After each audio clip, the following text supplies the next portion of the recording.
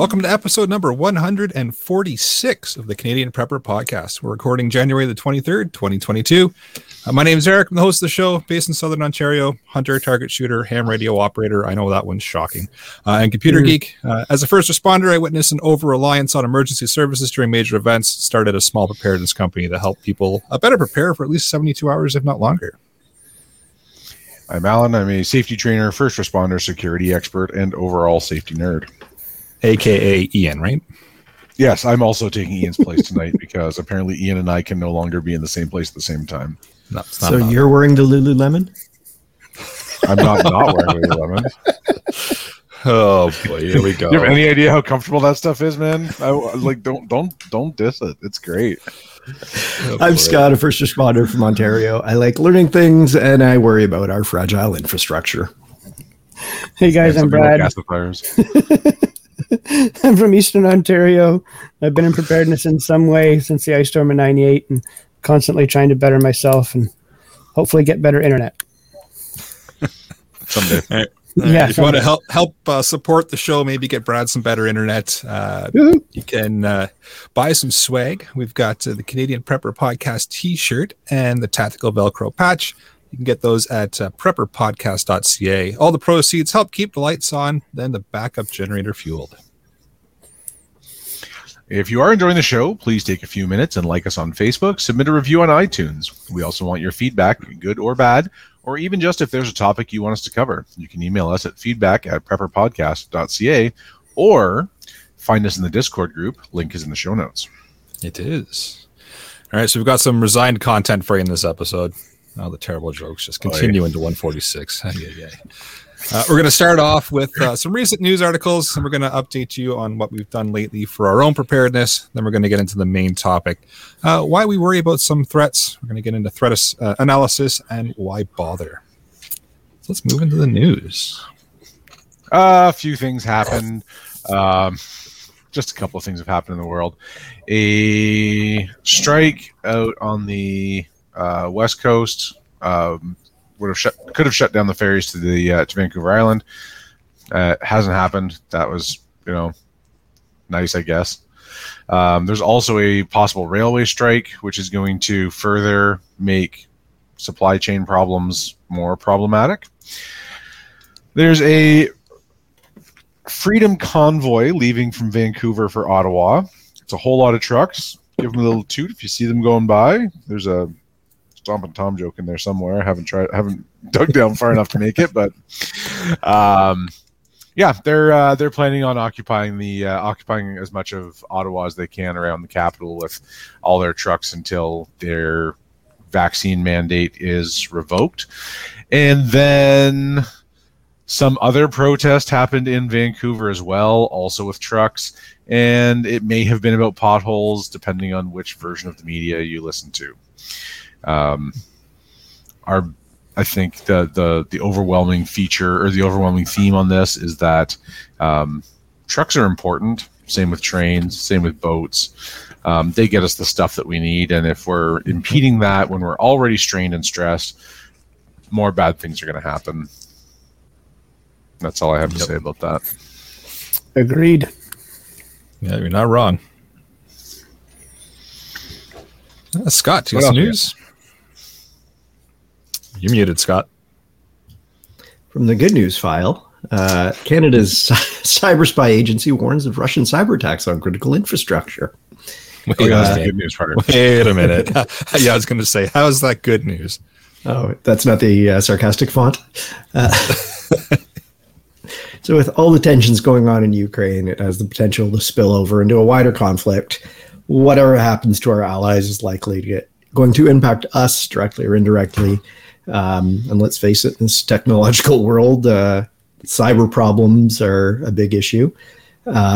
Another story was talking about how the U.S. has ordered the diplomats' families out of Ukraine just because of all this raising tension. So while it's not in our backyard, it has certainly has the potential to impact all our trucks and trains and boats and everything's in our backyard. We live in a connected world. It's so true. It's all right in our backyard. Yep. Yeah, cyber attacks. They're just going to keep coming. So Not shocked that that's there. No surprise at all, and even less surprised that we as a whole are thoroughly susceptible to said cyber attacks. Oh, absolutely, we are. Just wait to see what happens, I guess. Jim Henson had a wait and see attitude. Now what do we have? Wait and see. Wrong sounding Muppets. Yep. Shall we move into what we've done lately for prep so we can battle said cyber attacks? Absolutely. So I had my boiler serviced. It's the primary heat source for my whole house, so I wanted to keep it in tip-top shape. I had my chimney cleaned. A brave, intrepid soul climbed up onto my roof with all the snow to clean it, so kudos to him. Wow. And I drooled all over the Techno Recluse's Arc.io system. We were discussing it offline. He's created this beautiful radio, weather, NOAA satellite data, local computing, all on variable power, just sort of a neat little hack fantastic project. Little device. Yeah. Oh, it's probably brilliant. not moisture resistant, though. You shouldn't drool on it. I do wonder what the IP rating is on it. Yeah. Fair enough. It is a nice little setup. It is a cool little setup. Yeah. I've yet to see this, but I'll take your guys' word on it. You guys are more technically advanced than I am. I wonder if I could power it with that cord that I don't have a home for. You could probably build it That's for true. that. Yeah. Mm-hmm. There you go. You figured out what that adapter's for now. That could be a fun little project for us. Put a label on it. Yep. Take that adapter out of the junk drawer. It's now got a use. There you go. Put some tape on it and identify it. Yep. Yeah. I made a couple of stock up trips over the last 2 weeks. I started stocking up our new camp trailer with some of the essential supplies for this coming season and for whenever. Did some fuel stock up. Met up with Alex from Animal Husbandry. It was on a couple weeks ago. Nice. Went down and saw him. He's close enough to me for, let's say, a tank of gas or less to get to his place and back. So that was nice. He and Pierre and I from the other CPP had a good visit at his place yesterday afternoon for quite a while, and that was definitely a good time. Nice, definitely worth it to go see him. Awesome. Yeah, he's a wealth of knowledge, so I'm sure a quick visit would be a little bit of info overload. That's good. Oh yeah, and share some ideas back and forth, and share some knowledge back and forth between the two of us, and that's what it's all about. Absolutely. So awesome. Well, for myself, I know this one's going to be shocking, and nobody saw this coming, but I got out with my ham radio gear again. I know, strange for me. But you don't say. Finally, I think I finally got my HF setup dialed in, my portable setup that I've been working on. I was able to get her tested out, and I hit Spain and Portugal, and the antenna was just shoved in the snowbank at the park down the road here. So cool. I was quite happy with that. When I first heard the call sign, the first one that came in was Spain. I had to look at it again and double check the call just to make sure I was hearing it right. And and then the next one came in a little bit later for Portugal. I'm like, you got to be kidding me. So I was quite happy with that. I put a picture of the setup in the ham radio section for the Discord. So if you want to see kind of what I had set up there, head over to the Discord after and check out the picture. Started down the fun yet painful road of learning Morse code. It hurts. It's a little painful and dry at times, but I'm getting there. I get to the point now I can recognize some of the characters. I think I got about 7 or 8 of them, which is good. And I can pick out S pretty regularly and O, A. Yeah, it's pretty good. There are few that I feel M is fairly about. simple. E and T. So it's E and T are very simple. Yeah. And then I start the official course with the Long Island CW Club on Monday at 8:00, and I'm going to be doing their Monday at 8 p.m. courses for the next little while to really get things dialed in. So that'll be fun. And then, do you have a piece of software that you're using to learn and train? Yeah, so they push a couple of software packages. I've got Morse Toad on my phone, so it's a little Morse code game. So that was fun. And then I use Morse Mania. Yeah, Morse Mania is a good concept. One. Yep. The Long Island CW Club uses G4 Fawn. So it's golf for Foxtrot Oscar in November. It's a Morse trainer. It's an application that was written by a ham radio operator. So I'll know a little bit more about that once I get into the course. But playing around with it, it seems like it's going to be useful. I can't imagine there's a lot of Morse code trainers that weren't written by ham operators. I know, weird, right? Yeah. So, but yeah, so that's doing that, and then went out and finally bit the bullet and grabbed a set of dumbbells. They were ridiculously priced, but I needed them to start the whole workout thing. So I grabbed a set of 25 pounders there to get back into the whole workout routine. So absolutely crazy. Toss those around. Stuff that was 60 cents a pound before is now, it was $1.30 a pound, if I remember correctly. $1.30 a pound is pretty good. $2 a pound is pretty normal. Yeah. Yeah, I found a place in Barrie called Gym Concepts. They had a lot of really good prices. Nice. So I popped in there. So if anybody's looking for weights, that's the place to check out. Seems like. Yeah. I spent my week working hard. I was I'm into a new job that is occupying my mind pretty thoroughly, so I didn't get much else accomplished. It does allow me to get in a lot of walking, though, which is nice. I did manage to pick up a few heavy things and put them down, mostly as a way to vent. I did make a couple of VHF contacts while I was driving to and from work, and got one of my monthly fuel can rotations accomplished as well. I'm glad I'm not the only radio nerd to get something into what we've done lately for preps. Well, I saw you put it in there. I didn't want you to be the only one, so appreciate it. There are a couple of local repeaters that I can hit regularly on the way to and from work. So it's morning and evening. There's always a couple of people on there, mostly on mobile, just like me. But it's a nice morning. It's nice to not be alone. Yeah, There you go. Not the only radio nerd.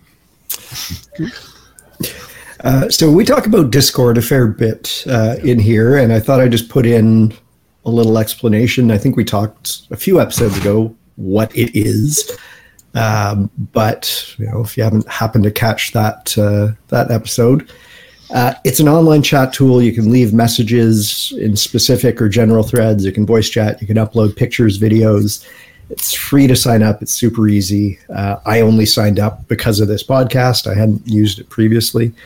And it's also a nice way to directly message other like-minded people, potentially even expand your local mag. So the link is in the show notes. Feel free to join us there. It's just sort of a relaxed way to talk about more specific things.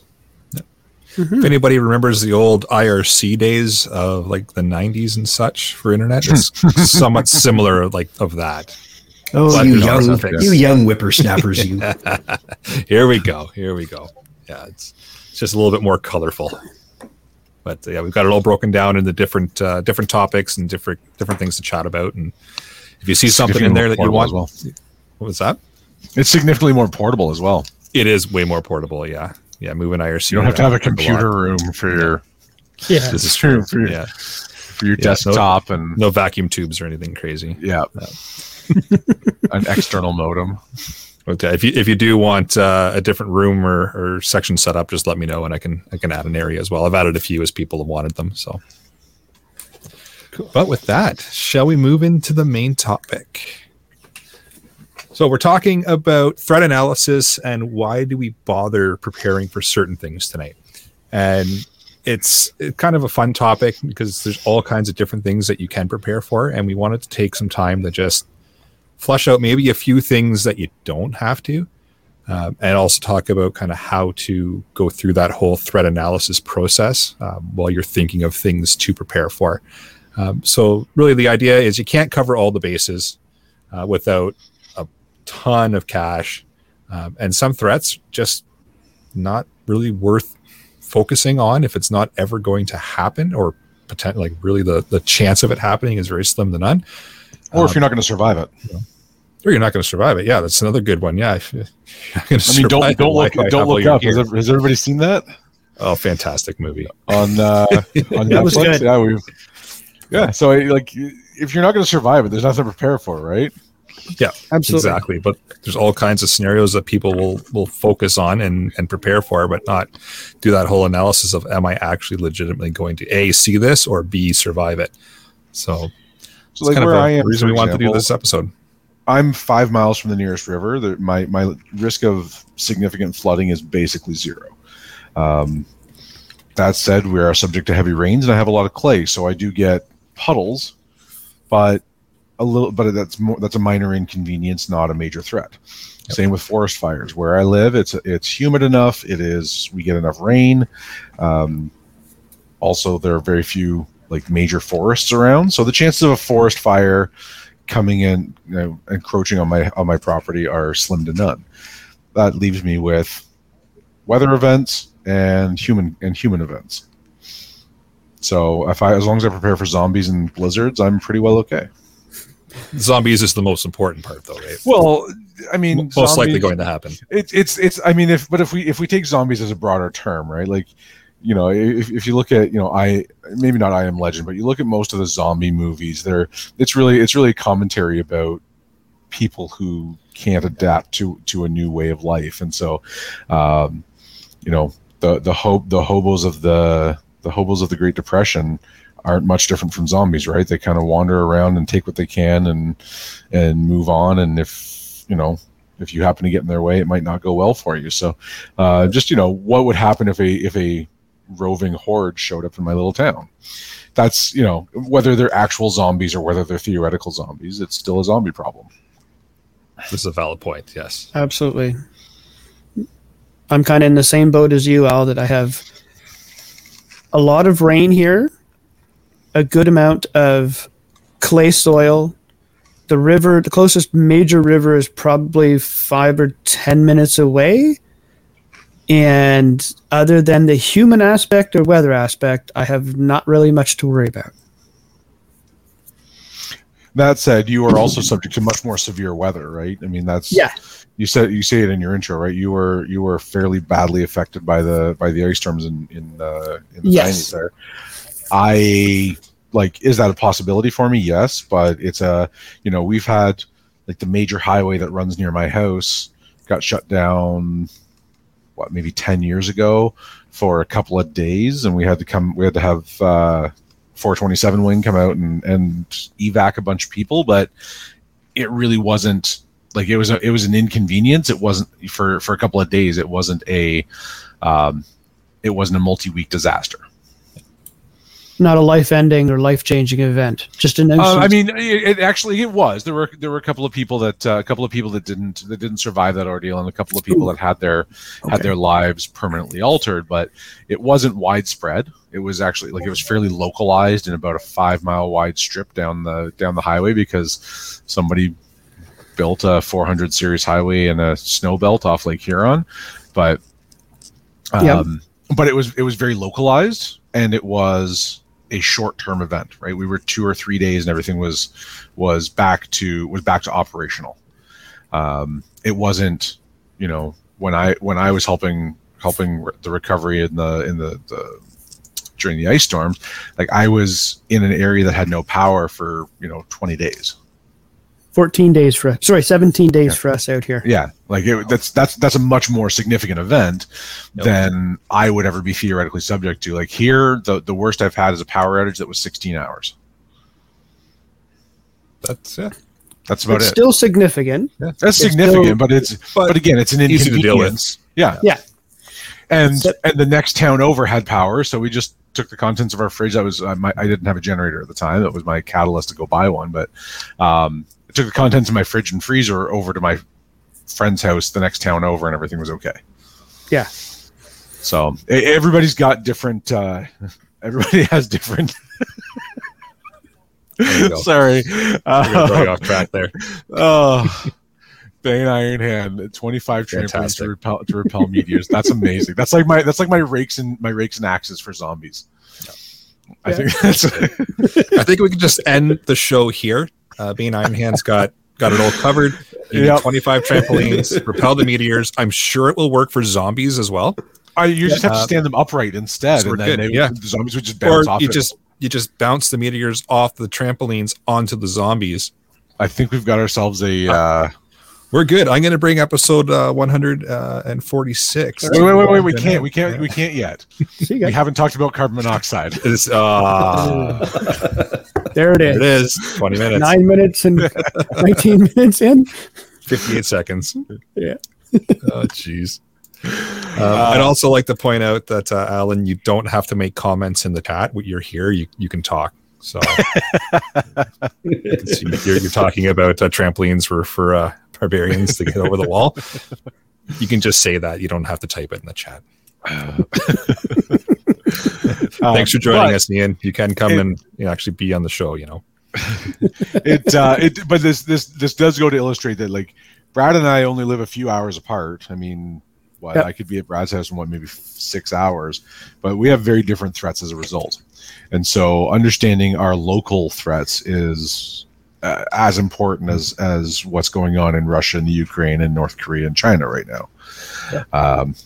So what is, that's why we do it. So what is a risk assessment? So what do we think, guys? What's a risk assessment? Yeah. So risk assessment, you got to look at your overall environment and what you actually really legitimately think could happen in your area. So like Alan mentioned, flooding is most likely not going to be a thing for him, but at the same time, heavy rains could be an issue.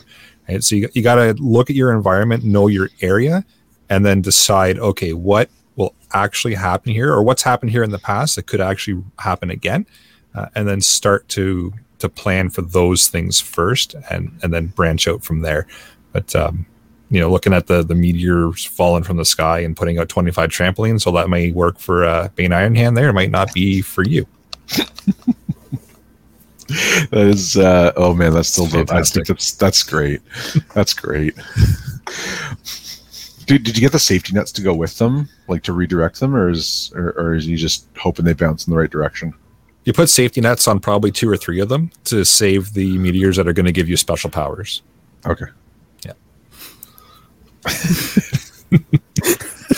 But yeah, threat assessment. So that's my thoughts on how you kind of start with threat assessment. Is just your overall. Here's what's happened before. Here's what realistically could happen down the road, and then you kind of prepare for those realistic things, and then you look at the bigger items down the road that may not happen but could. But you want the things that could realistically happen tomorrow. Start getting ready for those first. Well, and just because something has happened before doesn't mean it will happen again. There's all kinds of one-off flukes. The City of London at one point the City of London has 2 branches of the Thames River that kind of merge into one that then flow out to a lake. And once in, I don't know why, I want to say 1938 or something, both branches of the river crested at the same time and caused a flood that ran the water up, I want to say, about 16 feet above its normal. Which, of course, I mean, rivers tend to flow in valleys, but it caused a lot of widespread damage to what was at the time a very small community. There are still markers kind of in the parks where it happened and all kinds of good stuff. Now the City of London gets floods every year, but they are not of the same magnitude, and we've got dams in place, so the chances of a major flood like that happening again are pretty slim. Is it something worth being aware of? Yes, but can I deal with that with a couple of sump pumps and a couple, and a bilge pump? Yes, absolutely. Yep. A couple of sandbags in the basement.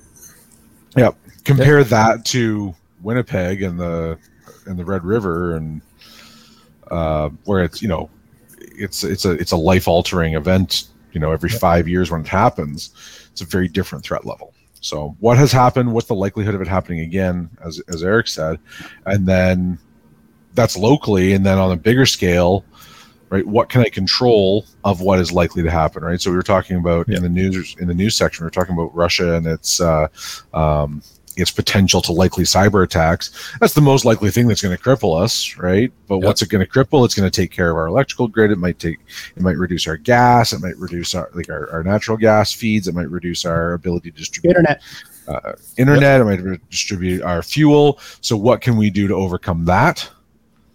Stock up to a realistic level. We can stock up on everything except the internet, but we can we can save things locally and get print books that can't be taken away. So there are, for every hazard, there's a control. Oh, there's my safety nerd talking again. For every hazard, there's a control. And the question has to come to you individually: what controls are necessary, what controls are worthwhile, and what controls are your first priority? A couple of episodes ago, we talked about prepper burnout and how easy it is to just become so focused on what's going to go wrong that you don't necessarily focus on what could go right. So what can you do that is multi-threat, right? Fuel and generators cover all kinds of things, right? Power is going to go out for a whole bunch of reasons. What can we, a generator can control most of that. What's the likelihood of it? I think that's probably, I think everybody lives in an area where the power could go out. I think that's a pretty reasonable statement.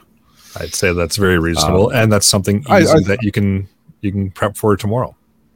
Yep, absolutely. And if you keep an eye on the sales, right? We do the deal of the week, but if you keep an eye, especially on the Lowe's companies, so Lowe's, Rona, whatever, they put those Furman generators on sale for $300 or $350 every 6 weeks. Like they're always around. You just got to keep an eye on those flyers, and then that's a really good thing to work towards. And then having the fuel to actually run it, and a plan to actually connect it to the house, right? So that's one I think is reasonable for everybody to be prepared for. Now, but that also implies that all of us live in a house that has the ability to hold a generator. If you live in an apartment, your life becomes significantly different. It's true. Absolutely. Yep. You might need a whole lot more batteries and a whole lot fewer generators. Solar setup on the balcony might do them well, or even suction cup to the window. That's a good point. Yep. I did that in my apartment. Because everybody has a unique situation, you have to do your own threat analysis, and what works for me here in my part of the world is going to be different than what Brad uses, or Scott, or Eric, or Ian. Does he still exist? No, he's gone. But apparently he's on a city bus. I don't believe that. Ian and cities don't go well together. No, they don't. But where Ian lives on the West Coast has a very different level of threat than what we have here, and also we have a very different infrastructure. So the general response is different. So how do we do with threat analysis? How did you guys do your threat analysis? I look at it as a risk benefit or a cost benefit analysis, the likelihood of the event, the potential impact of the event, and then the costs associated with those preps. It's kind of simple math, but it can also fluctuate with time, and as different threats are either more apparent or things float to the top of our minds. When I reread 1 second after, I worry about EMPs. Russian cyber attacks, maybe worry about our infrastructure. And when I step outside right now, I think, it's really cold. But looking at some of the bigger things, threats that are perhaps less likely, even if there's a huge potential impact, but there's a ginormous cost. Let's look at an extinction level meteor strike. What are we going to do to get ready for that? Get drunk. Get buy more beer. Really drunk. Try heroin. Totally ignore it. That's what they did in the movie, right? Yeah, just don't look up. Yeah, just don't look up. I think that worked. Yeah. Sure it did. It's tricky. I'm going to eat all the great foods and drink all the liquor I have and enjoy the time that I can, because the whole concept of being prepared for disaster is that I get to go on enjoying my life, and so I intend to enjoy it. Yeah. Yeah, and the whole idea of doing a threat analysis is something tricky to really lay out for people, because everybody has different skill sets. They have different view on the world. They have different ways of doing things. So everybody is going to do their threat assessment differently. We're just trying to give everybody maybe somewhere like a common point to start. But everybody, like I said, you got different skill sets, you got different views. But the one way that I'll kind of start out a threat assessment is just looking at the overall environment of where I am and what I have readily available and what I've already prepared for, and then build out from there. So,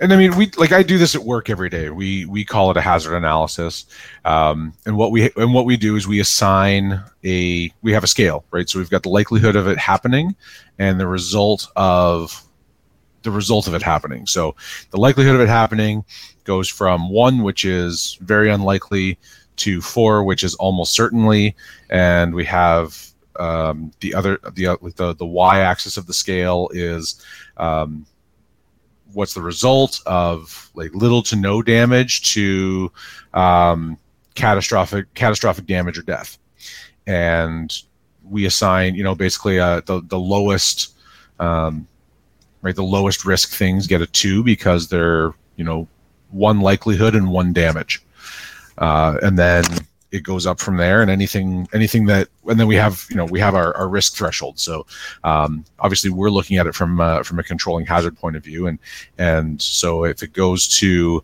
if something gets over like a 12 or a 16, so you're getting 4 by 4, right? If something is a 4 likelihood and a 4 risk, then you're 16. Your total risk is 16, and that's we consider that unacceptable. We simply can't do that. Now, obviously, the response from in this situation is going to be a little bit different, because you can't say no. We're simply not going to have a disaster. We don't 100%. Yeah, we don't. We simply don't get that. But we can. What can we control out of this to reduce the risk down to, from this somebody's going to die to somebody's going to be to minor property damage? What can we do to bring that risk down? And that's really what we're going for. Yeah, so we've got a live chat or a message here in the live chat from Dave. It says, most likely disaster event in my small town is a train derailment. So it's got gas masks, the stockpile of drinking water, things like that. Is there anything else that you think he's missing? I guess it depends on the train. If you ask the people of Lac-Mégantic, it's hip waders were pretty useless in that particular case. Duct tape and plastic to cover the windows. Duct tape and plastic to cover the windows. And if you're going to do that, do yourself a favor, pre-cut the plastic, measure it out, pre-cut it, and label the windows, and label the top edge so that you know where to start. Because in that particular case, that one train derailment, that was spewing black smoke for a week, as far as from what I remember. But let's assume that if there's a train derailment in your town, that you can't get out and trucks can't come in. So if it takes a week to put that out and clean up the tracks and get the roads open again, what does that mean to you? You're on your own, basically. Yeah, it means you're on your own it means you're on your own for a while. And part of the disaster response, right, especially if it's something that's caught fire, and if, for example, your that train happens to be full of tanker cars of bitumen, you may very well not have any gas service. You may very well be told, like, they might shut off the gas service as a precaution, because if the train fires start setting houses on fire and there's gas to the houses, that does bad things again. So Ben it brings up a good point. Yeah, you could be without power, and then the next comment below that, your cold air intake to your house. Sealing up your windows doesn't do much if you're still sucking in fresh air, and that might be something people don't even think about. I had your air circulation. I didn't mention it specifically because I don't have one. So neither do I. But be familiar with what kind of system you have in your house. That might be something you need to consider. Yep. So that becomes part of your risk response. Yep. Or your risk analysis. So that's that's a great thing, right? That is a very specific thing that is a definite hazard to you, and the result of that could be that you're without power for several days. Could be that you're without gas. I don't know where you live specifically, but here this week, it's been bloody cold, and not having gas for a week would mean really bad things for my life. Yep. It would be very difficult for me to overcome that. Yeah, so it's just a matter of going over all the possibilities, because, like we mentioned, you don't know what's going to be on the train. You don't know what kind of effects those certain chemicals on the train, if they're leaking, could have. Maybe the derailment has absolutely no effect at all, except for maybe a little bit of a cluster with traffic.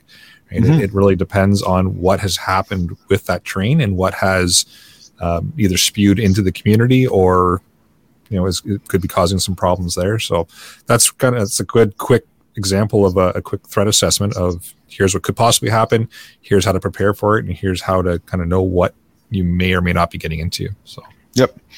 And then from all of those potential risks, what is the most likely to happen? What is the least likely to happen? Yep. Could it trap you? Absolutely. That really depends. Maybe. Yep. Maybe it just inconveniences you enough that you have to go, 2 country miles around to get back on your regular road, but it just means that you have to plan for that and make sure that you have enough gas in your tank, right? That might be the worst, the worst of it. Yeah. But there's one particular town that I can think of that the tracks cross the 2 main roads on an angle, and it means that if the train derailed in the wrong spot, instead of being 10 minutes to the nearest, to the next town over, you've got to go 40 minutes in the other direction. And that changes your fuel consumption rather drastically. Changes your entire plan. Yeah, it changes your entire plan. So if one of those 2 roads gets blocked, it's okay. You can, you've got that long block around, but if both of those roads get blocked, then you're in a world of hurt all of a sudden. So and if you're low on fuel, you're screwed. Yep. Yeah, exactly. So, so that's, those are things that are all, again, unique to you, unique to your situation, unique to where you live. And, do you have everything you need to be able to get to the next town in the other direction just in case? Yep.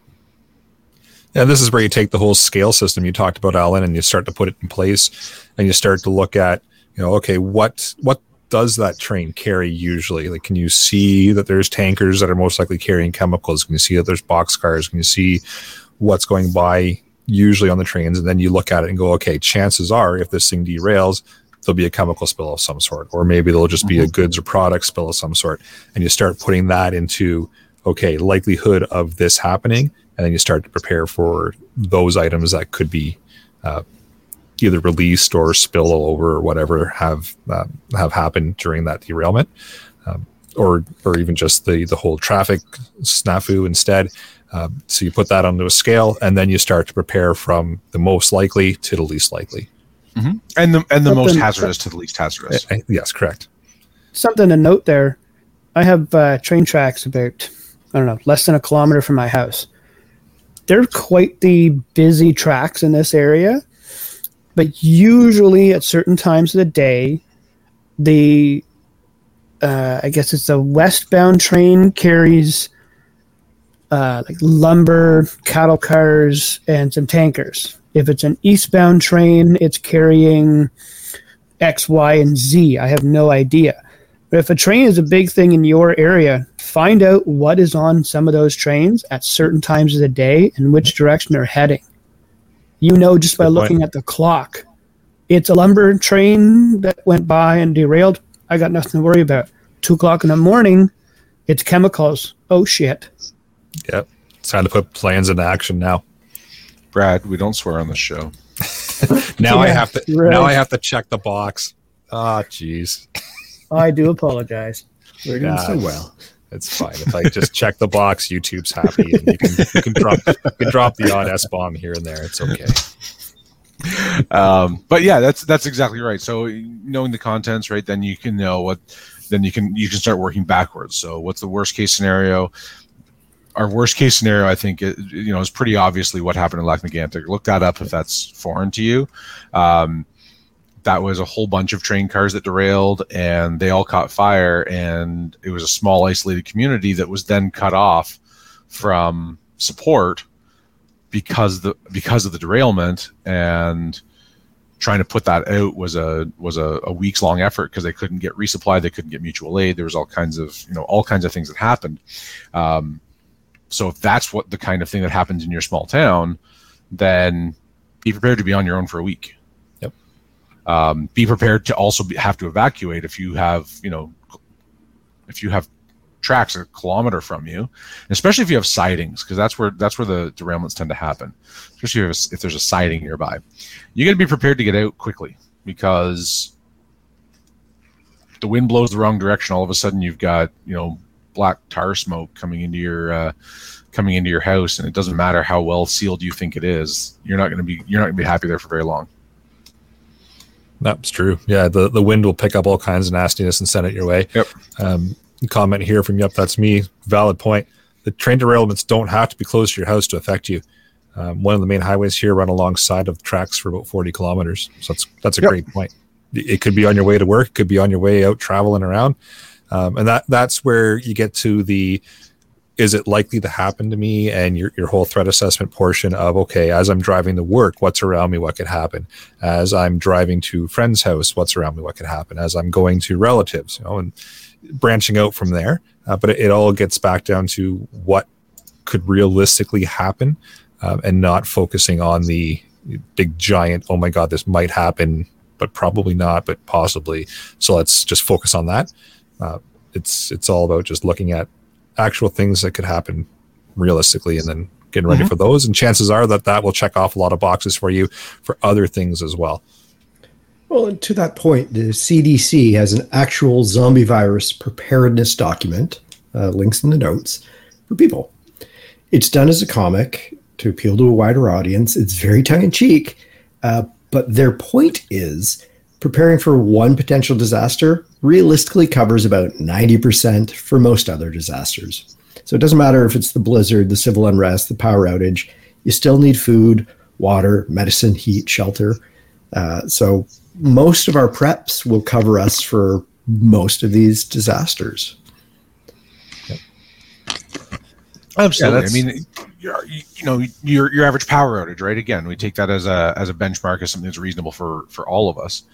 And that generator covers me for a power outage, but that power outage could be caused by a blizzard. It could be caused by a rainstorm. It could be caused by a trail derailment. It could be caused by a meteor shower. It could be caused by an EMP or a cyber attack or whatever. Yeah.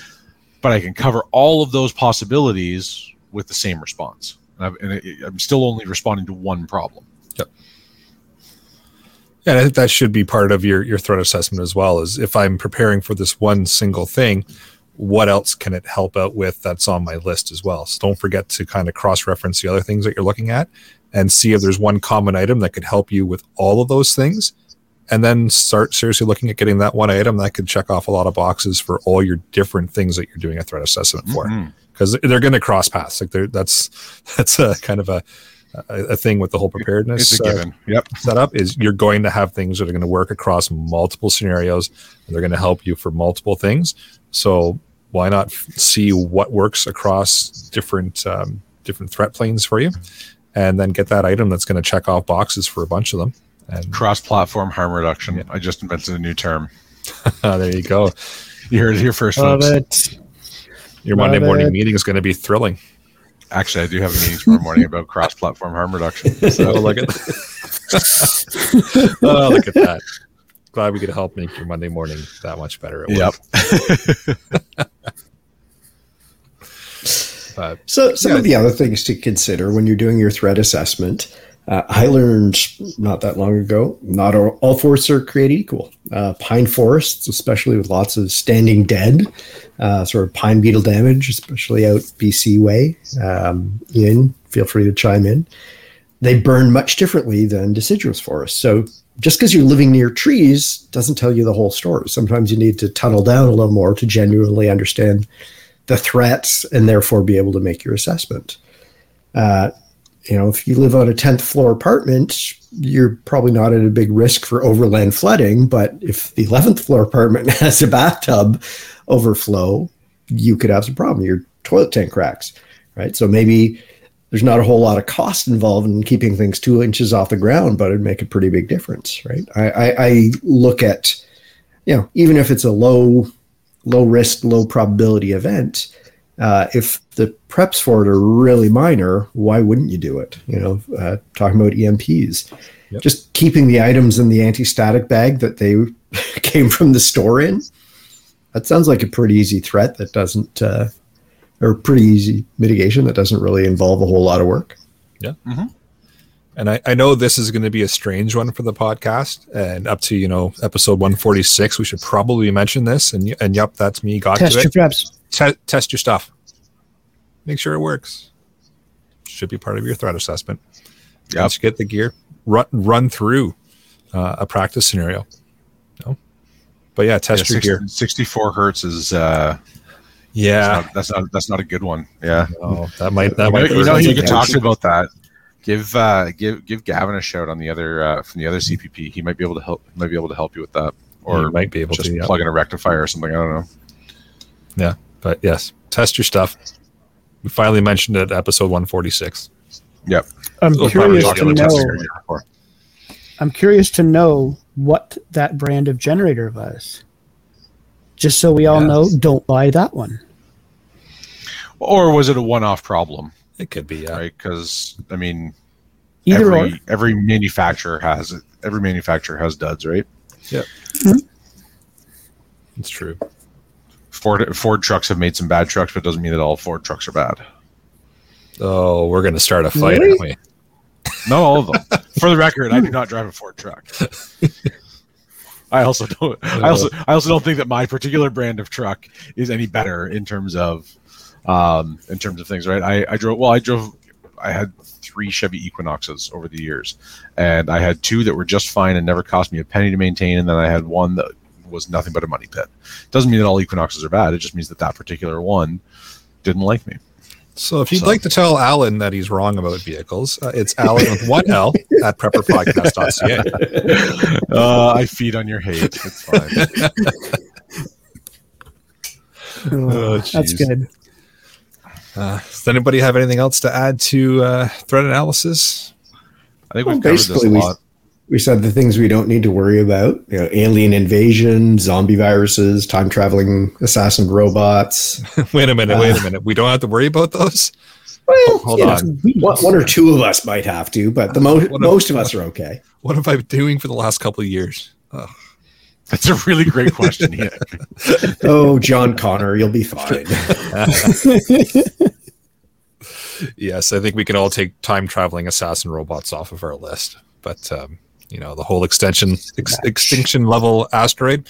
Well, I'm getting some trampolines.